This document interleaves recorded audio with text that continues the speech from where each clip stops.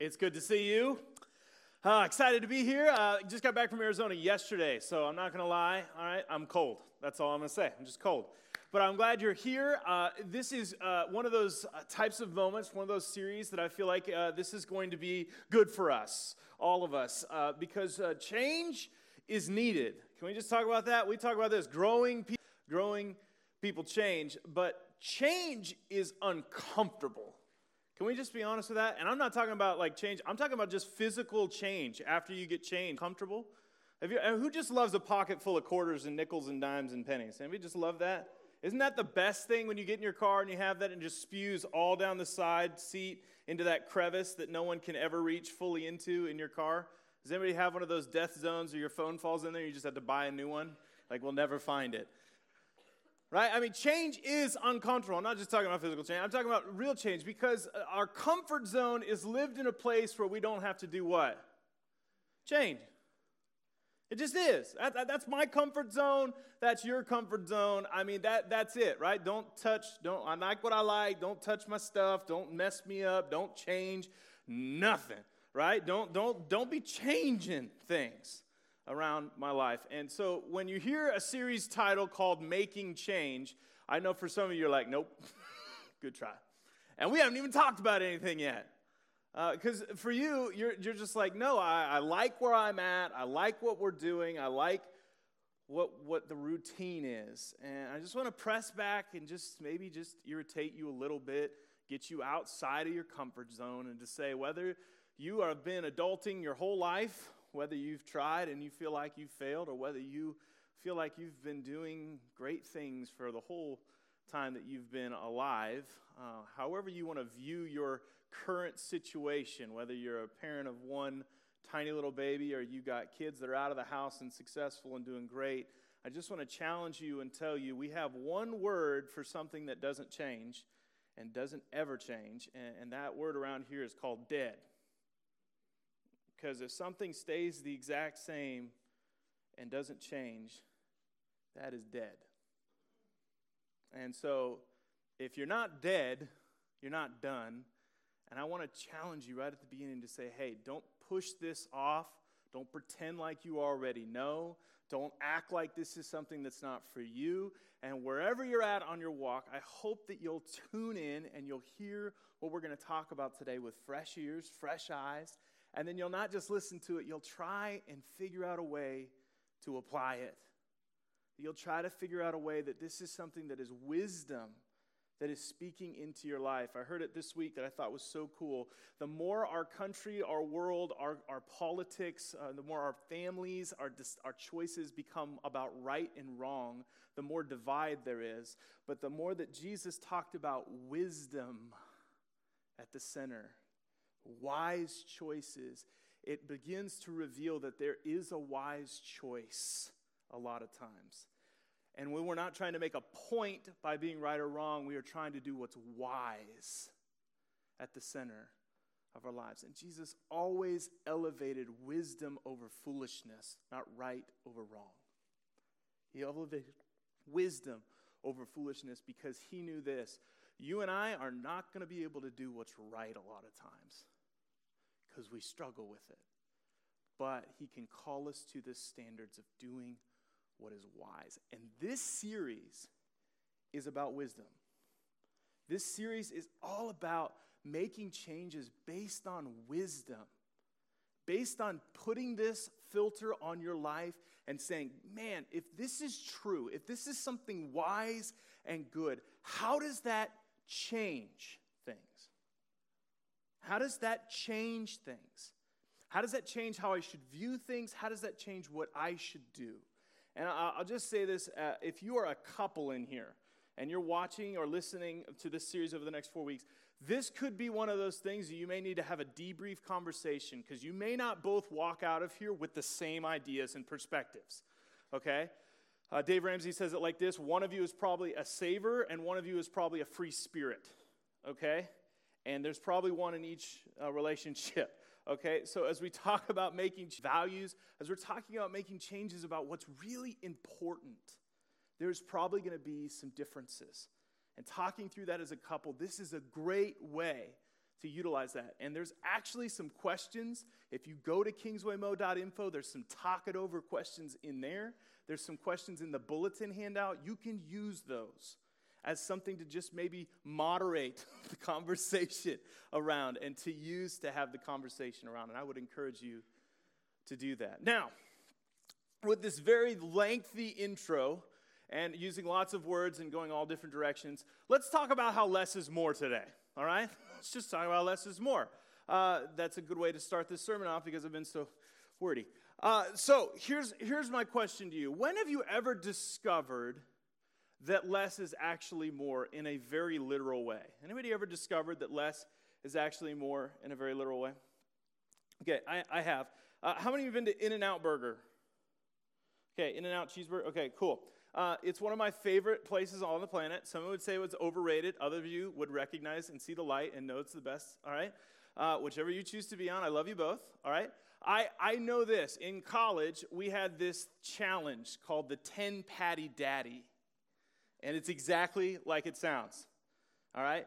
You are attempting to eat 10 patties of cheeseburger in any quantity or ratio you want, doubles, or singles, or quadruples, because In-N-Out will do that. It'll stack it up to 7, if you ask, which is crazy. 7 pieces of cheese, 7 burgers. So this is what we would do. We would try to get together, and each of us would try to accomplish the 10 Patty Daddy challenge, all right? Now, some of you may get ahead of yourself, and you would know this. I am a 10 Patty Daddy, all right? Challenge accepted, challenge accomplished. All right, but a few years back, we went to a conference down in Dallas that we're actually getting ready to go to again. Don't ask me if we're going to try this again, because the answer is coming at the end of this story. But we were there a couple years ago, and I was telling the story, and guess what? We had kind of that rally cry of the mob. You know what I'm talking about? The group we're with, they're like, we have to do it again. We got to try that. And so a couple of us, whose names will go unnamed, but later you'll probably find out, 2 of us, in fact, Jed, and myself, went after this challenge together, all right? Now, I will just tell you this right now. I failed miserably. Yeah. Nothing came up, let's just say that, but not all of it went down. I went about 6 deep, and I realized that there is a limit to how many cheeseburgers can be eaten, even though they are delicious, and they are some of the beautiful melted cheese, sugary American ketchup, yes, all preservatives included, and a beautiful medium perfectly cooked burger wrapped together with John 3:16 on it. Little fry that I watched get pressed out of a potato, cooked in beautiful peanut oil. I just love. But 7 cheeseburgers in, I was out. But I am here to confirm, Jed, I'm proud of you, man. 10 Patty Daddy to the 9s, man. I'm so proud of you. We also had to drive 6 hours after we finished, and let's just say Jed and I were in the back seat together, both of us. Were we regretting it, Jed?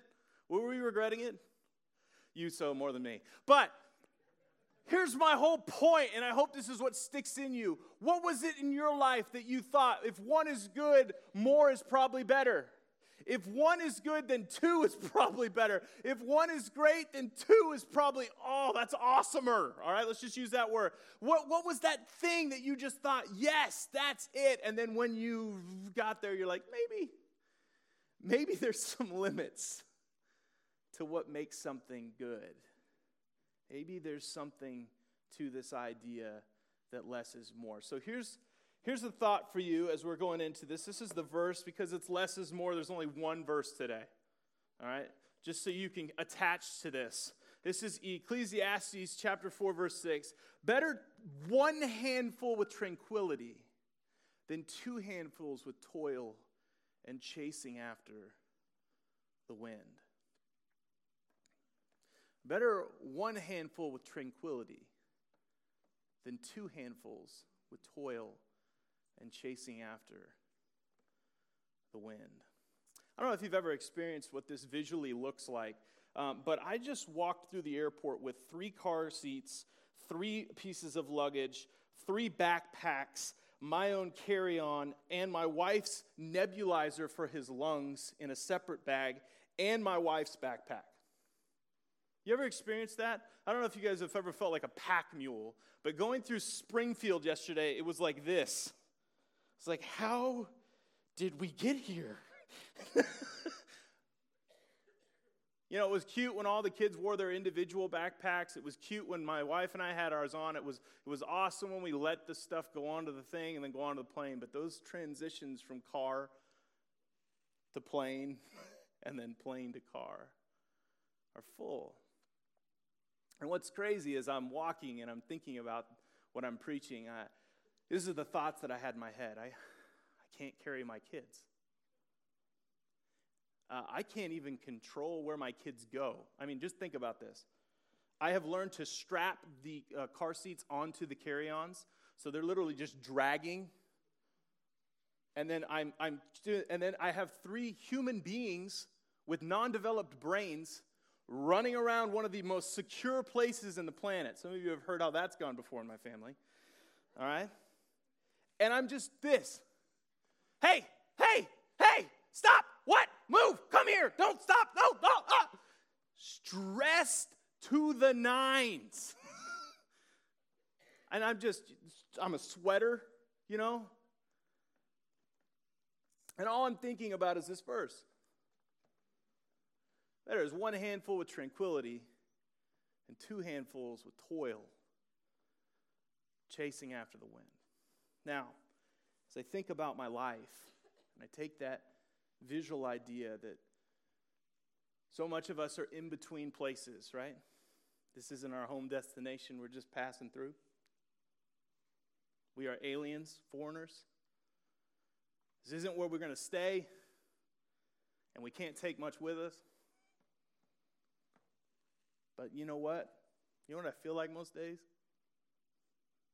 My hands are full. A lot of stuff. I mean, a lot of stuff. Worries about my stuff. Stuff being stolen or forgotten. Forgetting where I put the stuff that I care about. Forgetting about the stuff that I had that I should care about. Thinking about all the stuff that keeps me from hanging out with other people. Being able to reach out and help someone. Think about the visual idea here of not having your hands full. Having one hand available, even though you're holding on to some things that are valuable. You can offer someone a hand up. You can offer somebody something that you have. You can give a hug. You can shake a fist. Hey. You can shake somebody's hand. There are so many things visually in this that just, it comes to life that what our lives sometimes look like is that we're not available to extend help. We're not able to offer anything because we are so consumed with our stuff. So here's my question. Because if you're honest with yourself, you're probably like me, and I'm in this boat too. You feel like all your life is full, right? I mean, you got 2 hands worth of stuff. And you're going, what do I put down? Right? Like, probably need to put something down, but what is it? How do I choose? So let's just ask this question together, and there's actually a little thing there in your bulletin. You have 3 spots, and maybe you're on your phone, or maybe you just have a little paper and pen. I just want you to write down, or maybe you don't have it, it's okay. You can make an Evernote, those are easy, or you can just remember it. I'm fine with it. There's something about writing it down or visually seeing it, though, that is helpful. I will say that. Helps you remember it. What really matters in your life? What really matters? I mean, if you had to answer, like, what really matters? One of my favorite ways to do this, which is totally morbid, I do this with parents that I meet for the first time a lot of times. Say, how many kids do you have? You have 3. Okay, pick your favorite. Building's burning down. Okay, you only get to choose one. Go. All right? Yeah, horrible thought, right? Horrible thought. But it's always funny because you know what parents say? I'm dying with my kid. I'm not leaving any of my kids. I will go. So for some of you, this is an easy answer, right? Number one, family, right? Like my family. I for sure am putting my family on this list. What else is so important in your life? What is most important? I'll give you just a few minutes to think about it. I want you to mentally get there in your heart, or you're thinking about what is most important. You know what doesn't make this list? Let's just talk about this for a second. Golf clubs doesn't make this list. For a lot of us in here, our cars don't make this list. For some of us in here, a collection of something, all right? It could be passed down for generations too, all right? But it didn't make the list. The China set didn't make the list, all right? It didn't make the list. For some of you in here, all the clothes did not make the list, all right? Think about for a second some of the things that didn't make your list. What didn't make the list? Today's message is less is more, and it is simplistic. This is not complicated. This is something that's supposed to make you just think about what it would mean to take your hands from being to having a little bit more tranquility. To not having to wait to sing a Tim McGraw song to like you're dying to figure out what you would do. If nothing else matters, what really matters? What if you chose today to set some of this stuff down and say, because less is more living. Did you know that? Think about this concept. In The Great Divorce, which is a fantastic book by C.S. Lewis that I haven't read in a number of years. I need to reread, but this is one of the scenarios and quotes that he has.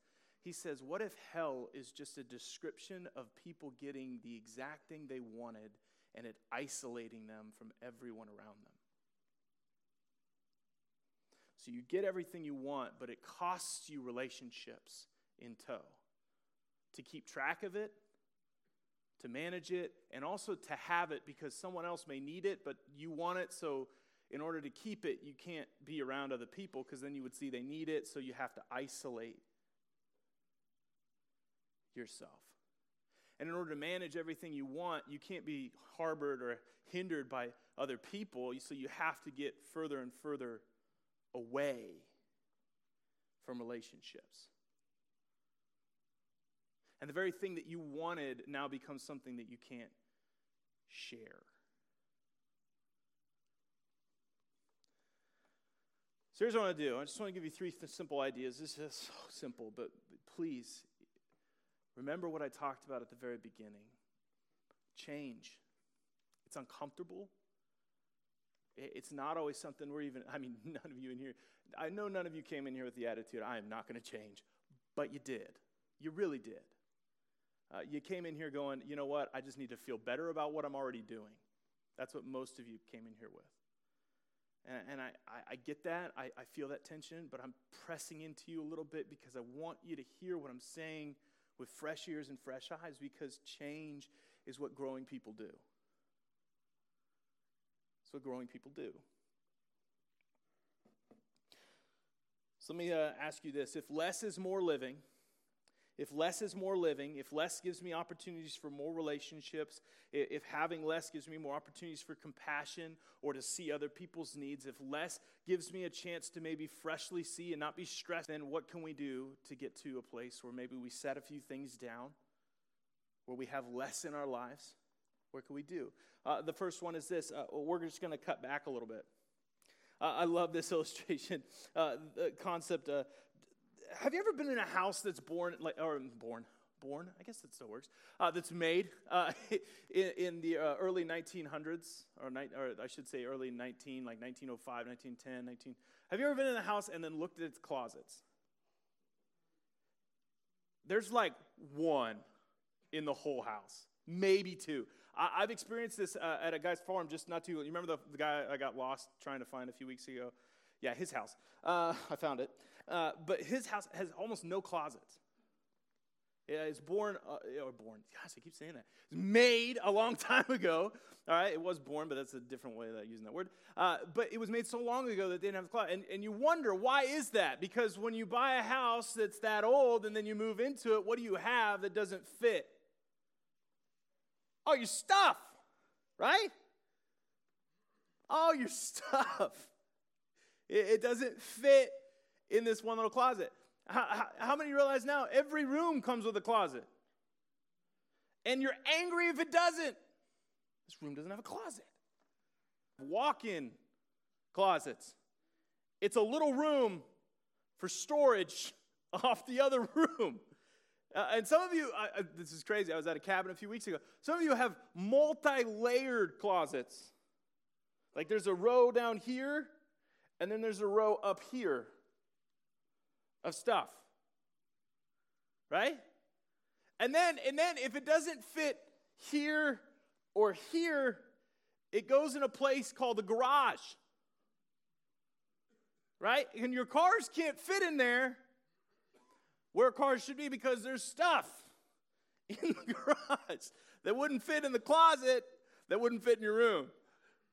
And let's go even further. And some of you, the garage isn't big enough, all right? So it's got to go in the attic. So now you have a door to get into the attic to fit the stuff that wouldn't fit in the garage, that wouldn't fit in the closet. We'll go even one further. This is going to hit somebody. I'm sorry, but you need to hear it. Some of you won't fit in the attic, and it won't fit in the garage, because it won't fit in the closet, because it won't fit in your room, so you rent space. You pay for space to hold the stuff that won't fit in the attic, that won't fit in the garage, that won't fit in the closet, won't fit in your room.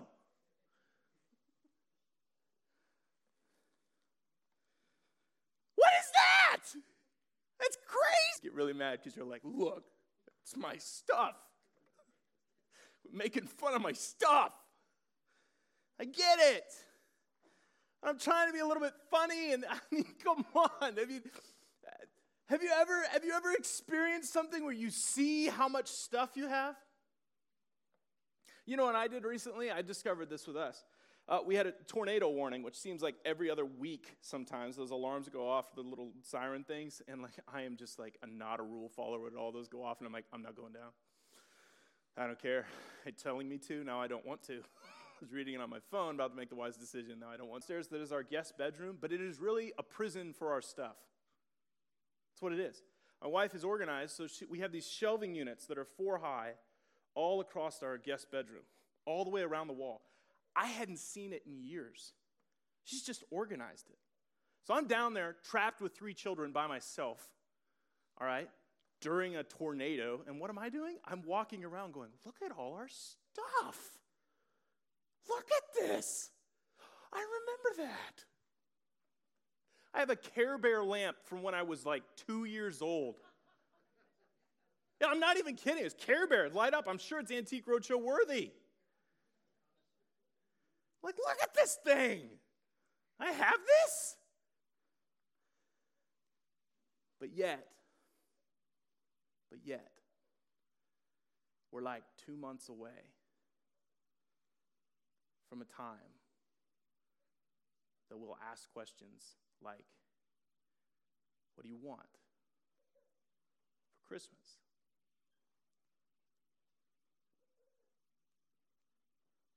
And you know why we ask that question?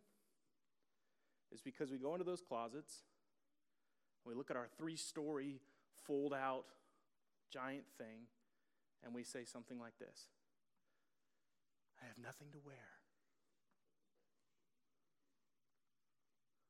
Nothing to wear. Maybe less is more living. Maybe just learning how to cut back could be the first step to feeling a little tranquility, to seeing maybe that there's something that you've been hindered by, and it's just your stuff. It's just your stuff. How about this one? Once you cut back, how about we clear out a little? What if, I love this idea, item giveaway challenge. What if you just decided we are counting out 100 items and we are giving them away? We are getting them out of here. What? Some of you in here, it's going to be 500. I'm just going to be honest. Some of you in here, you may even break 1,000. What if we just let some of this stuff go? I heard this silly thing, and I thought about it, but I recognized that it's kind of needed. I had this thing happen that when my parents moved across the country from Arizona to Indiana, they stopped at my house and just threw stuff in my garage. They said it was loving and that it was mine. I don't remember that. It's still sitting there. And I'm looking at that stuff, and you know what I don't feel like I can do with that stuff? Touch it. You know why? Someone gave it to me. Someone gave that to me. And because someone gave it to me, I don't feel like I have the authority to ungift a gift, right? I mean, right, if someone in the moment gave you something, you're like, cool, thanks. Like, you're like, what are you doing, you jerk? But yet years later, I feel the same thing. I can't do that. So here's what this is awesome. It's awesome. Thank the item and get rid of it. Physically talk to the item. This is I know this is just crazy. Some of you are like, think he's mental. But this is such a smart idea. Just listen, you pick the thing up, all right? It could have been something you bought, someone gave to you. It could be something expensive, not expensive. And you just look at it, and this is what you say. You say, you did such a good job for a time. You were amazing. But I don't need you. You served your purpose. Now go be a blessing to someone else. Or, goodbye. Now what that does is I think in your mind you'll feel a little silly. But I also think it will bring out in you what the item is attached to emotionally. What's crazy is I think this would actually be a painful thing for someone that's been gone for a few years. Maybe this is something that you know it's just building dust, and you know it's just, but you defend it like it's the Holy Grail. And I'm not trying to step on toes. I'm just telling you right here, maybe this is one of those things that you finally say goodbye.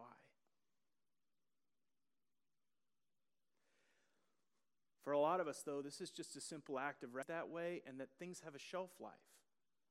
I don't look at the chips that I bought a month ago and not throw the wrapper away because they were delicious. Right? No, I don't hold it up and go, look at these chips. They were delicious. No, it's served its purpose. It's done.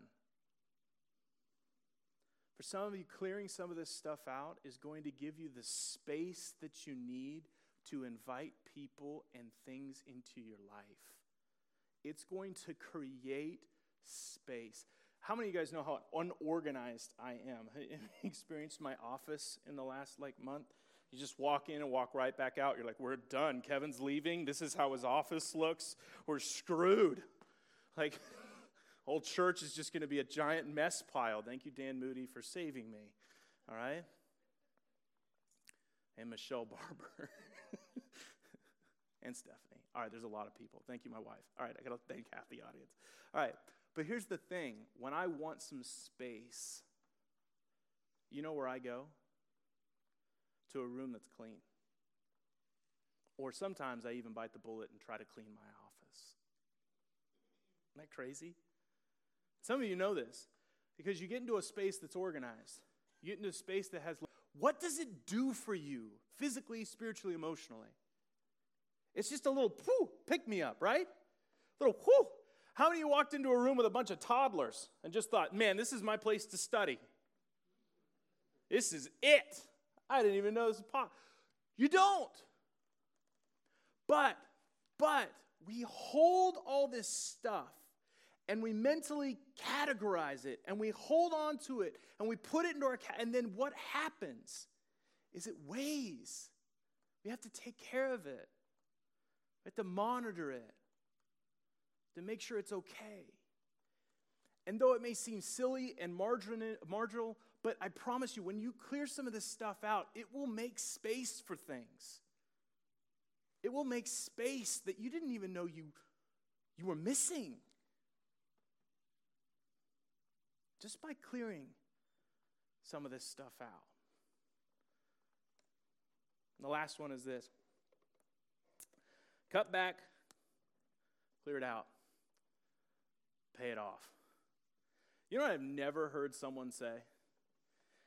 Man, debt just makes me feel good. You know, I just go to bed at night and think, man, high interest rates. The world is good. I just don't hear anybody going to bed going, I'm glad I have that car payment. Man, if I didn't, I wouldn't know what to do. I just wouldn't know what to do. We've been blessed in a huge way by being debt-free as a church. And I'll just tell you, the atmosphere of our elders' meetings, of our business meetings, the excitement and the hope of the future is not dependent on the amount in our bank account. It isn't. But the freedom we have, the freedom that we're experiencing as a church right now is incredible. This floor is actually going to get changed, you guys. Yeah, some of you all, what? It's going to happen. And you know why? Because it's been on the docket since we decided to get debt-free, that would be one of the things we would have the freedom to do. And when we choose to do it, it will not be a place of desperation. It will be a celebration of what God has done. And that is amazing. And here's the thing about paying something off. It releases chains that you didn't even know were there. It releases the chains in your life. Listen, I know this is one of those topics of getting, I don't have a chance. I wake up, it's the first thought. Every night I go to bed, it's my last thought of what if? What if this happens? What if I lose my job? What if this? We'll lose everything. And for some of you, it's not that desperate. It's just this little nagging thing in the back of your mind that you know you never really caught up. And you're always, it just feels like just so close to disaster. And I'll just tell you, one hand with tranquility is better than two hands with a bunch of stuff. And I think the hard thing is when you talk about this is it feels like what I'm saying is you shouldn't have nice things or any things. Like that's what you're going to walk out of here with. Like, no things, no nice things. Got it. Good sermon. Less is more. Sweet. Like, that's not what we're talking about. What I'm basically saying is wouldn't it be better to have a couple nice things that you actually own than have a bunch of stuff that owns you?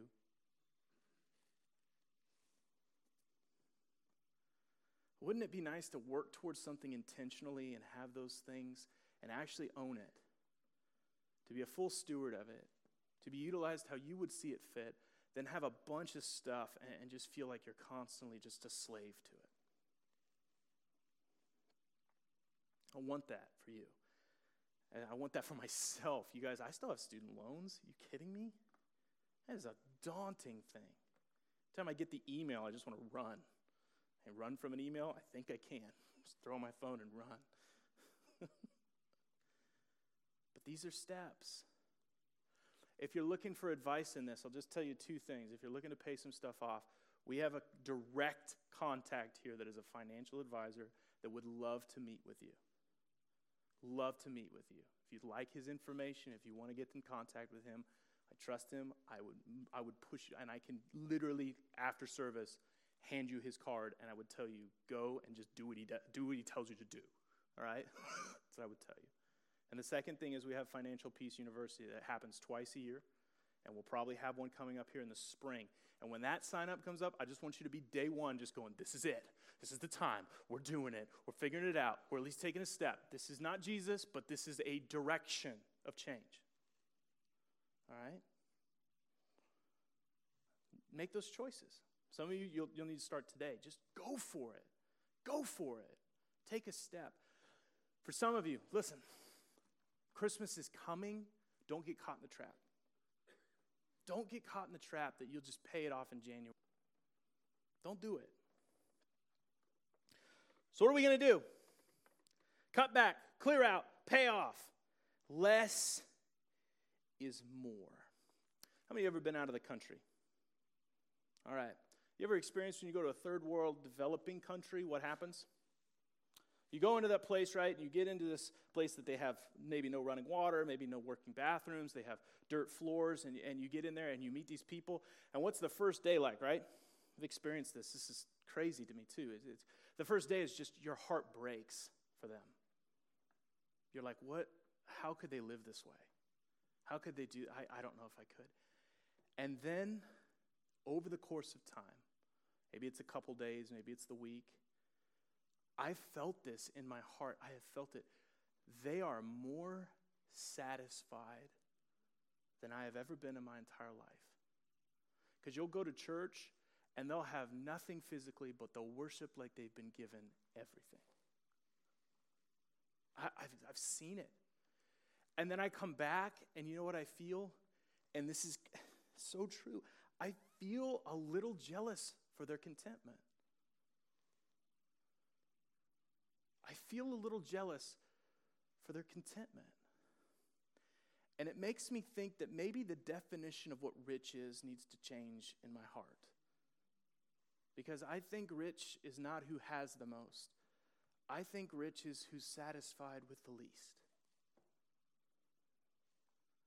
I really do. And not in a way to hold an honor badge or to become a minimalist and just go out in the way. I just mean this. What level you can find contentment will be the riches that you will live in beyond. Maybe less really is more. If we could all get to a place